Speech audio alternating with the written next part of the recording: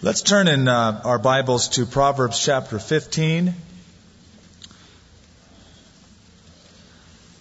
I'm calling this message, What Does Your Mouth Reveal? And I'm not asking for any answers right away. Let's pray. Father, we ask that you might instruct us in what to say, because we are ambassadors of heaven.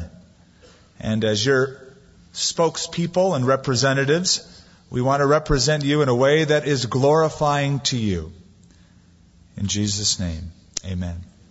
When you go to a doctor, sometimes he'll say, stick out your tongue, because your tongue can reveal what's going on in the rest of your body. The surface of the tongue indicates if there's any problems in the alimentary canal. Jesus said the same thing in a spiritual sense. He said, from the abundance of the heart, the mouth speaks. That is, what is inside will be revealed by what is outside, by the words that you speak. Your words and my words are somewhat of a gauge that give an accurate representation of what's going on inside of our minds and our hearts. An angry person who is filled with ill will toward another eventually will express himself in harsh words. A person who has lustful thoughts eventually will express those thoughts in crude remarks. A person who is genuinely loving, seeking to get a person to a level of walking with the Lord or seeking to help that person, eventually they'll express that in their speech. From the abundance of the heart, the mouth speaks. In the book of Job, a guy is suffering, that is Job. He's surrounded by people who take pot shots at him, basically, and say, well, you're not spiritual, well, you're not holy, well, you've got sin in your life, and all of these philosophies. Until finally, one of Job's friends, named Elihu, who has been silent all of this time, begins to speak. And this is what he says. It reveals this truth. I am full of words. The spirit within me compels me. Indeed, my belly is like wine that has no vent. It's ready to burst like new wineskins. I will speak that I might find relief. I must open my lips and answer. But what is the answer? Whatever it is reveals the heart. In computer technology, they're often fond of saying garbage in, garbage out. That is, the quality of the data or the quality of the result is determined upon the quality of the data that you have in the computer. And so it is in life. Garbage in, garbage out. Whatever is in our hearts, whatever we allow to fill our minds and our hearts with, eventually will make its way out through the mouth. Somebody once said, if a man has Limburger cheese on his upper lip, he thinks the whole world smells. Usually a person who's always looking and saying, that's wrong, that's wrong, that's wrong, this is wrong, wickedness, is usually a person who has got that in his own life. I have found that the person who gripes the most is often the most smelliest inside. From the abundance of the heart. Now, last week we sort of started off with this whole idea of the power of the tongue, the power of human speech. And the banner scripture we used was Proverbs 18:21 that says, death and life are in the power of the tongue, and those who love it will eat its fruit. We talked about the tremendous power that words have. Think of the words of a judge, how powerful they are. With one short sentence, he can set a person free. He can commit a prisoner to 20 years in jail. He can call for a death sentence. Think of the power of a doctor's words. That sentence the doctor speaks to you in his office can either cause you to go, whew, or it can cause your stomach to knot up as he tells you the results of your test. Today we want to look at the power of the speech for good, for life. Death and life are in the power of the tongue. We want to talk about good ways to put your mouth to good use, to bring life, rather than destroy, to develop a person. And as we do, keep in mind that I think Jesus embodies all of these traits. It says in the New Testament that everyone who knew him spoke well of him, and they marveled at the gracious words that proceeded out of his mouth. So we're going to look at 4 ways this morning that our speech can bless others. The first is enlightenment, and then endearment, then enforcement, then finally encouragement. I was reading about a certain kind of bird that lives in the Taurus Mountains of southern Turkey. It's a crane. And cranes, this type, tend to cackle when they fly. And that's not good because eagles, their predatory enemy, hears the cackle and finds where they are and their lunch. And it seems that some of the wiser cranes have learned to find rocks the size of their mouth and put the rocks in their mouth when they fly to prevent themselves from letting out a cackle. They've learned that their mouth can be their survival or their doom. And as I read that, I thought of what Paul said. In the book of Colossians, telling us about our speech, he said, "Let your speech always be with grace, seasoned with salt, so that you may know how to answer everyone." Well, first of all, let's look at enlightenment. One way to put your mouth to good use is to enlighten people with it. And what I mean by that is teaching them truth or giving them wise counsel. The book of Proverbs has so much to say about counseling others with wise speech. In fact, it says, "In the multitude of counselors there is safety." But look over in chapter 15 at verse 4, the beginning.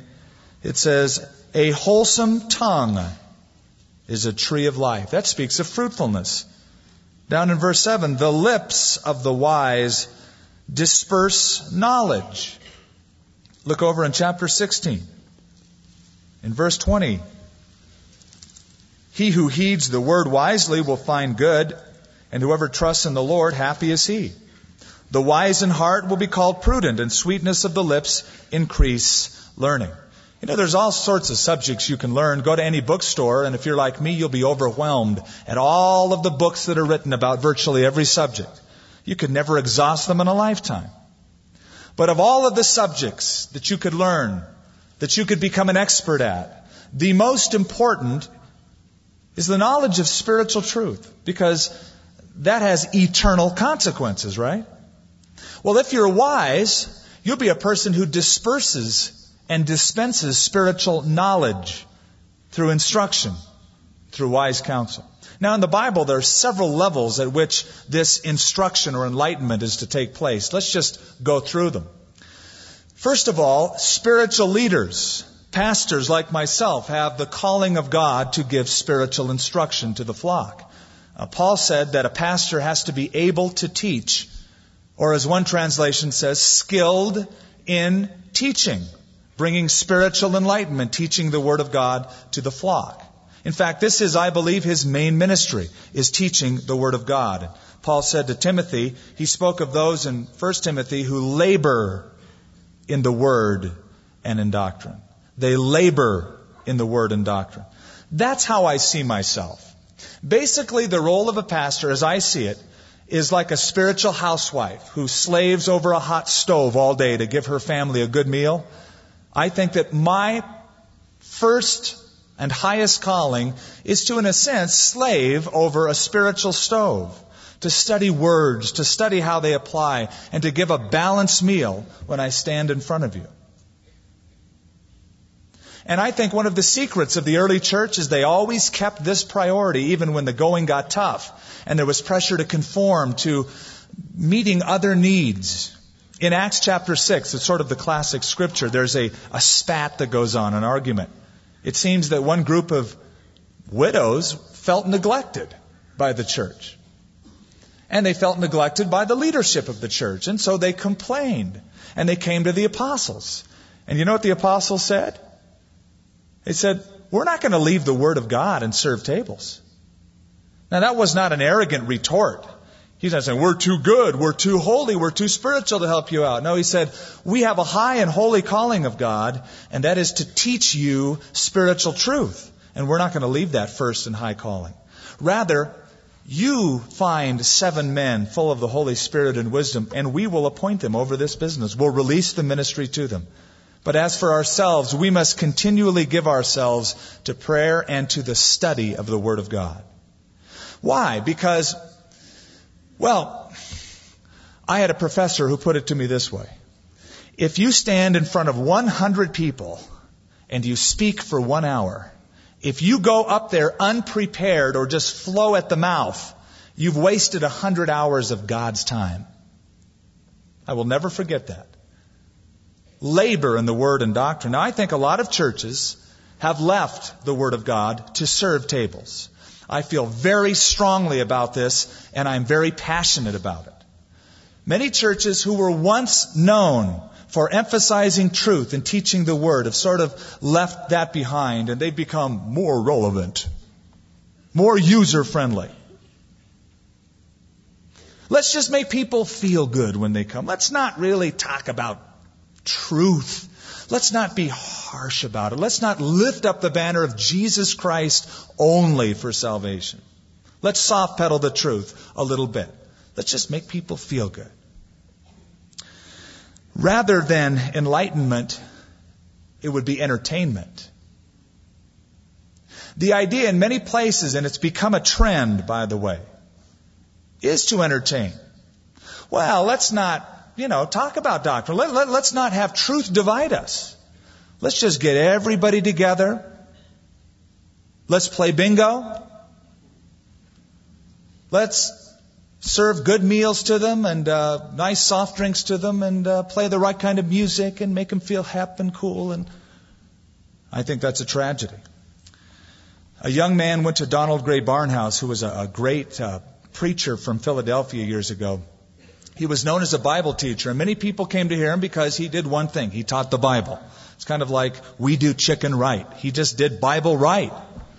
And people came to listen to him. And a young man came up to him and said, I would give the world if I could teach the Bible like you. And he looked at him in the eye and he said, good, young man, because that's exactly what it will cost you.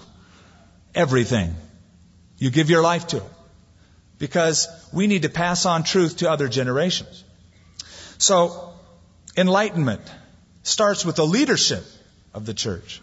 But the Bible also talks about the need to have instruction come in other ways. For instance, parents need to instruct or enlighten their children. We've already given a whole message on this in the book of Proverbs, but let's be reminded of what God told the children of Israel in Deuteronomy 6. He gave them the law of Moses, and He said, these words which I command you today shall be in your heart, and you shall teach them to your children. And you shall talk of them when you sit in your house, and when you walk by the way, and when you lie down, and when you rise up. In other words, parents, have the Word of God in your heart, and then get it out of your heart, and get it into the ears of your children. Teach it to them. The Hebrew word teach is to repeat often to them. It is the parents' responsibility, not the churches, not the Christian schools, to train children.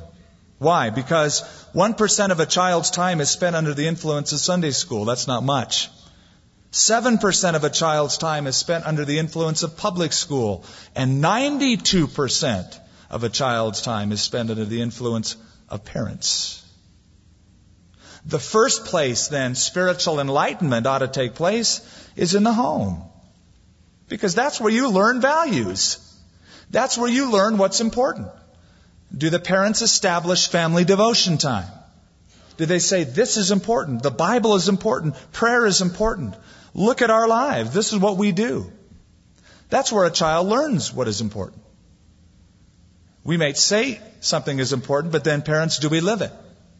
Do our children grow up thinking, yeah, I know it's important, money, success, pleasure? Or do they grow up saying relationships are important, the Word of God is important, prayer is important?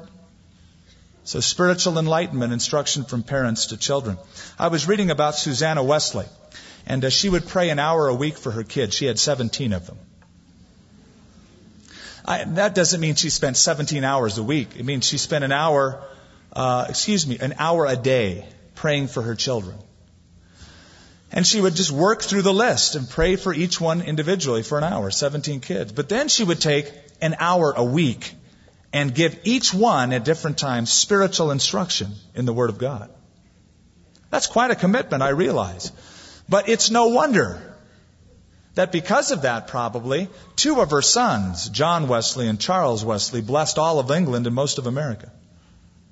She wrote down some of her precepts of parenting. She said, number 1, subdue self-will in a child and thus work together with God to save his soul. Number 2, teach him to pray as soon as he can speak. 3, give him nothing he cries for and only what is good for him if he asks for it politely. Boy, that would be a change in our culture, wouldn't it? Number 4, to prevent lying, punish no fault which is freely confessed. But never allow a rebellious sinful act to go unnoticed. 5, commend and reward good behavior. And number 6, strictly observe all promises that you have made to your child. Another level at which instruction, enlightenment ought to take place is from men to men within the church. And that scripture is found in 2 Timothy. Paul said, Timothy, the things that I've taught you, I want you to teach others. He says, the things that you have heard from me among many witnesses, commit these to faithful men who will be able to teach others also. I've received great instruction from different pulpits in my life. But some of the greatest instruction has been one-on-one, the example, the mentoring of other people, watching their lives, asking personal questions, being discipled.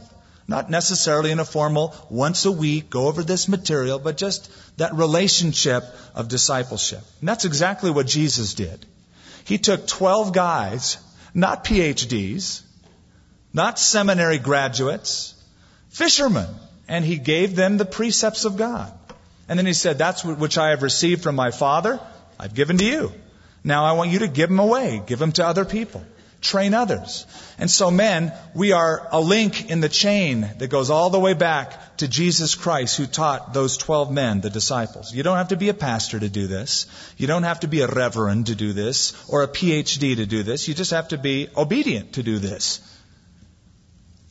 Then the Bible also talks about women teaching women, especially the older women instructing the younger women. In Titus 2, it says older women should be teachers of good things.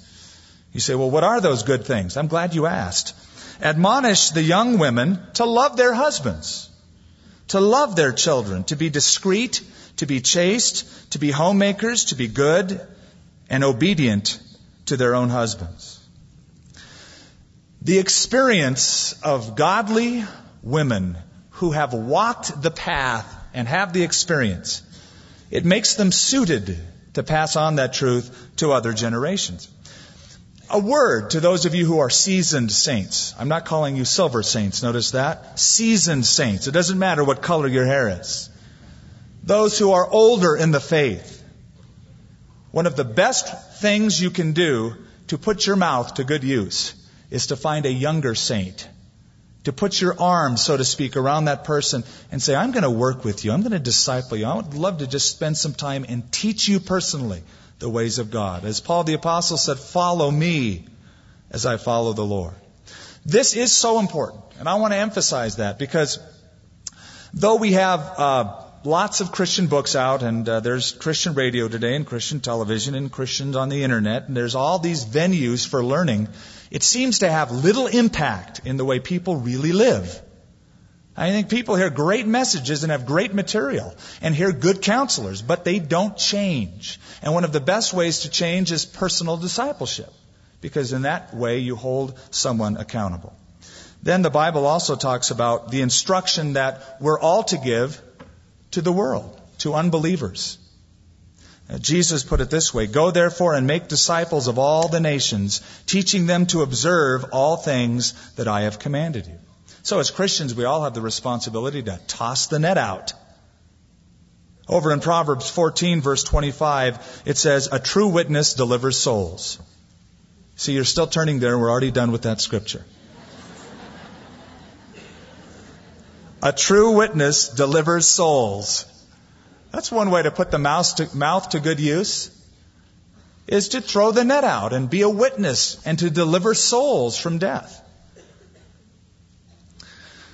There was, I was reading, a pastor, a Russian pastor, who was arrested by the Soviet government some years ago.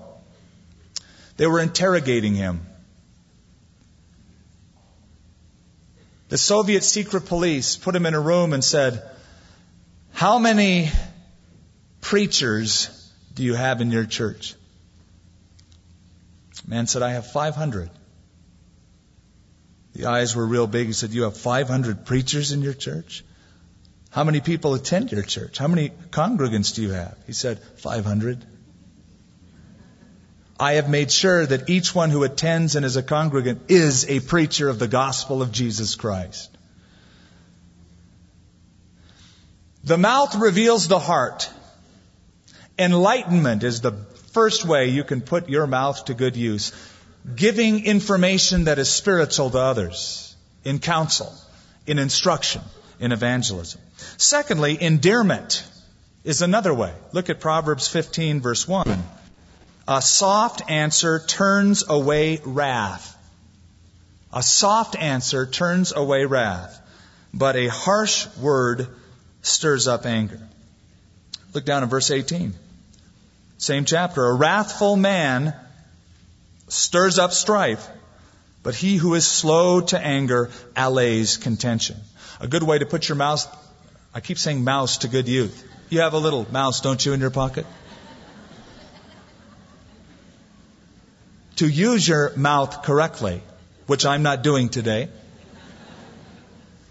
is to, instead of causing a blow-up in a relationship when there's a contention, to diffuse it by the right kind of words. This is where taming the tongue comes in. Now, when you're verbally attacked, when somebody says a cut to you, a spouse, a friend, a boss, a person on the street that cut you off, what is your inclination? When somebody shares something harsh with you, yells at you, cusses you out, what's your inclination? Now, don't say, to bless. Now, that would be your obedient response, but that's not your inclination, because you're human and so am I. When someone says something that is harsh and stirs up anger, rather than a soft answer, your normal inclination is to study and find the button. You know what I mean by that? Everybody has a button that you can push. And if you find that button and push it hard enough, they'll just wither. So it's like, I'm going to rip into this person right now and reduce him to ashes. That is your inclination. There was a British playwright by the name of George Bernard Shaw. A British playwright who knew Winston Churchill. And he sent to Winston Churchill 2 tickets to the opening night performance that he had just written. And he accompanied a little note with that said, bring a friend if you have one. Well, Winston Churchill was also very fond of terse replies, and he said, I'll come on the second night, if there is one. You see, we laugh at that because we like it. You think, I'm going to remember that. Write that down. That's a good chop. Because that's our natural inclination. Let's see if this is your experience. Turn back to Psalms for just a moment. 39.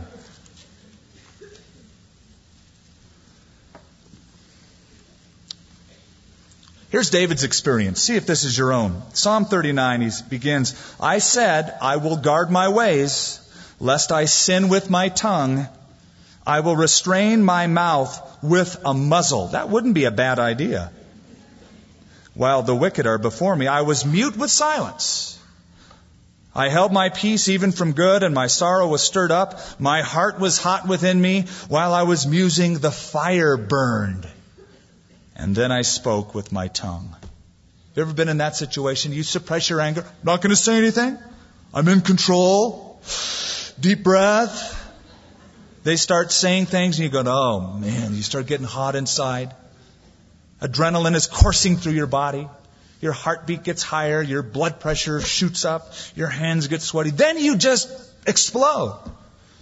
And you regret it. Then I spoke with my tongue. Oh, I kept saying, I'm going to put a muzzle on my mouth. But it didn't work. And then when you explode, you regret it.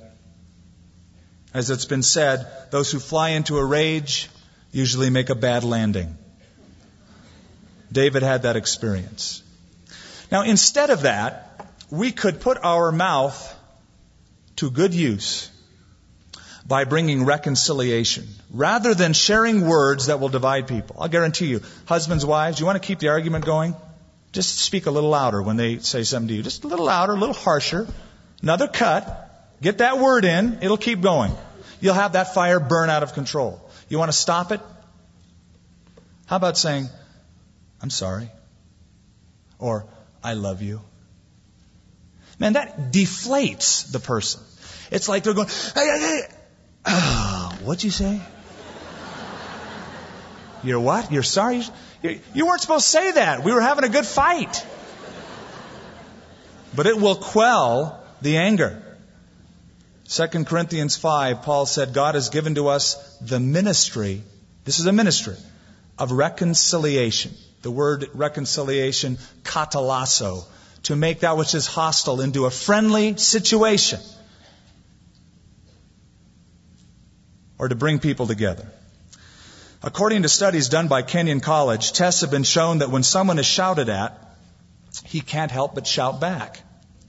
The one who did this study, Les Giblin, says, quote, you can use this scientific knowledge to keep another person from becoming angry. Here's how. Control the other person's tone of voice by your own voice, for studies have shown that if you keep your voice soft, you won't become angry. Psychology has finally accepted as scientific the old biblical injunction, a soft answer turns away wrath. Jesus said, blessed are the peacemakers. So if you want God on your side, be someone who brings reconciliation, diffuse a situation. A third way that your tongue can be used for good and it reveals your heart, it's not only enlightenment, it's not only endearment, the third would be enforcement. Now, as I share these today, you may start thinking, well, some of these sound contradictory. They are not, because they all apply in different situations. Enforcement is one. Look over at Proverbs 17, verse 10.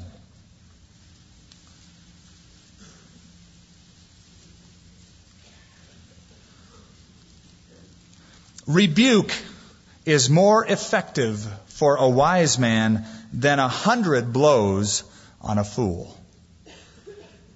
You don't have to turn there, but let me read this to you from Proverbs 20. I'm not going to even tell you what verse. Blows that hurt,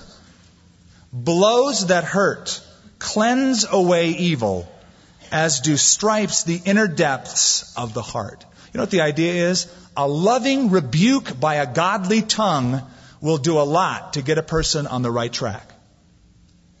That's called enforcement. That's called, I'm not going to let you get away with this. I love you too much. That's called loving confrontation. Paul said to the Galatians, if anyone is overtaken in any fault, you who are spiritual, restore that one in the spirit of meekness, considering yourself, lest you also be tempted. So when you have a genuine desire to restore, you couple that with the right timing, it can be a dynamic result. This is called calling a person on the carpet. It's a person who isn't living correctly. I'm not saying you go around and be the gospel Gestapo and find every little thing that people do, but when somebody is openly living in a way that contradicts the Bible, and yet they call themselves a Christian, you owe it to that person to say, brother, what you're doing isn't right. And I'm being very vulnerable right now to say this, but I'm being very loving to say this as well. And if you do it in a loving way with the genuine desire to restore, it can be great.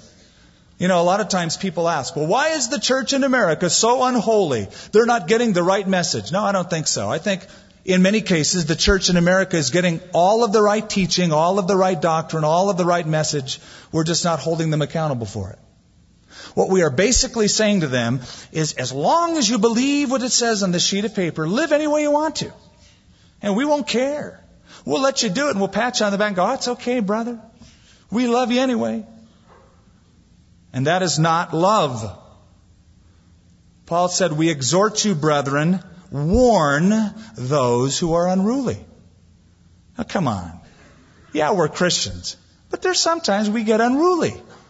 Out of rank, out of order. And I contend it is not loving to just turn your head and say, oh, well, who cares?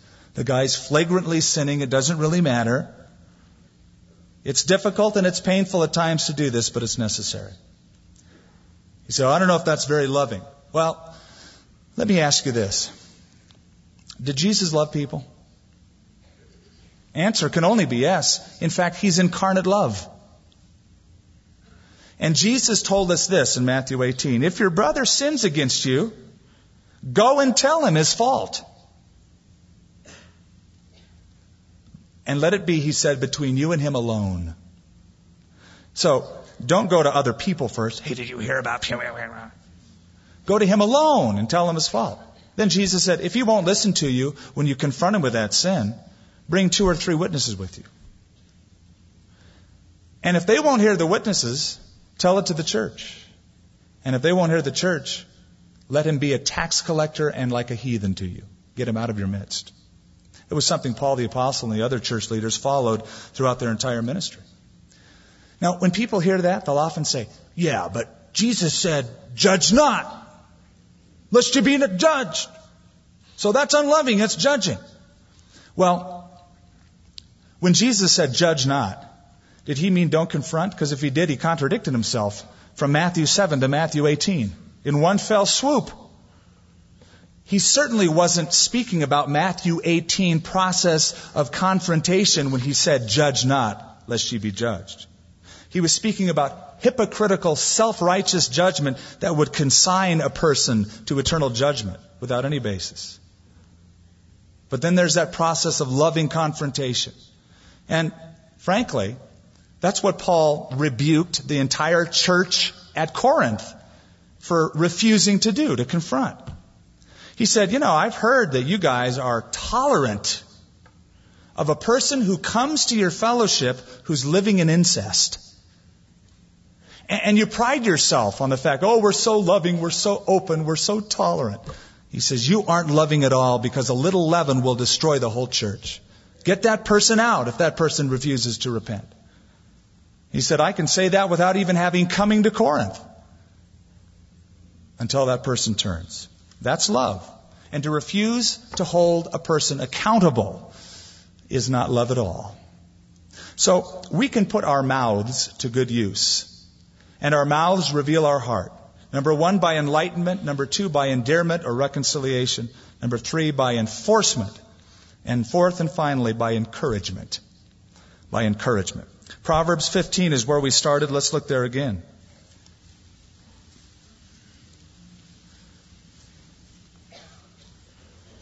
Verse 23. A man has joy by the answer of his mouth, and a word spoken in due season, how good it is. That was written by someone who knew how good it is. A person with a broken heart would know that. There's a lot of people that have broken hearts. There's some people that don't need to be confronted. They're just always burdened because of something. And there's tragedy in their lives and they feel bent down. They need somebody to lift them up at just the right time, or as it says here, in due season. One of the most significant ministries in the church or in a family is the ministry of encouragement, expressing honest appreciation for another person. I love you. I appreciate you. Not empty flattery. That does no one any good. But sincere, honest appreciation. I found an interesting regulation from the British Royal Navy that says, quote, no officer shall speak discouragingly to another officer in the discharge of his duties. Well, that ought to be a regulation in the body of Christ. As someone pours out his or her heart to serve God with an open and a pure heart, no officer shall speak discouragingly to another officer in the discharge of his duties. Are you characterized by encouragement? When people think of what you say, do they think, negative stuff? Or do they think of truth, instruction, encouragement, enforcement? Are you the kind to pat someone on the back? Or are you known as one who kicks them in the pants more than pats them on the back? So, but it's only a few vertebrae removed. Yeah, but you're miles ahead in results. Henry Drummond asked, how many prodigals are kept out of the kingdom of God by those unlovely characters who profess to be inside? It's an indicting question. We all overhear Christians talk because we hang around enough of them. Here we are today.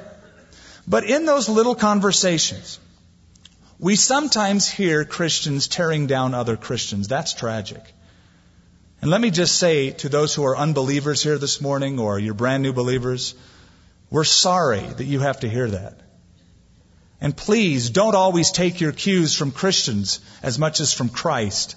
It ought not to be that way. We ought to be able to say, follow me as I follow the Lord. You'll get a good example of what Jesus is like by watching my life. But we do sin. And we are forgiven. And one of the biggest eye-openers to people when they come to faith is, man, these guys are believers? It ought not to be so. We're told in Hebrews 3, encourage one another. How often? Daily. Encourage one another daily. And more so as you see that day of God approaching. What we need more and more of in the church is people like Joseph. Do you remember him from the book of Acts, Joseph?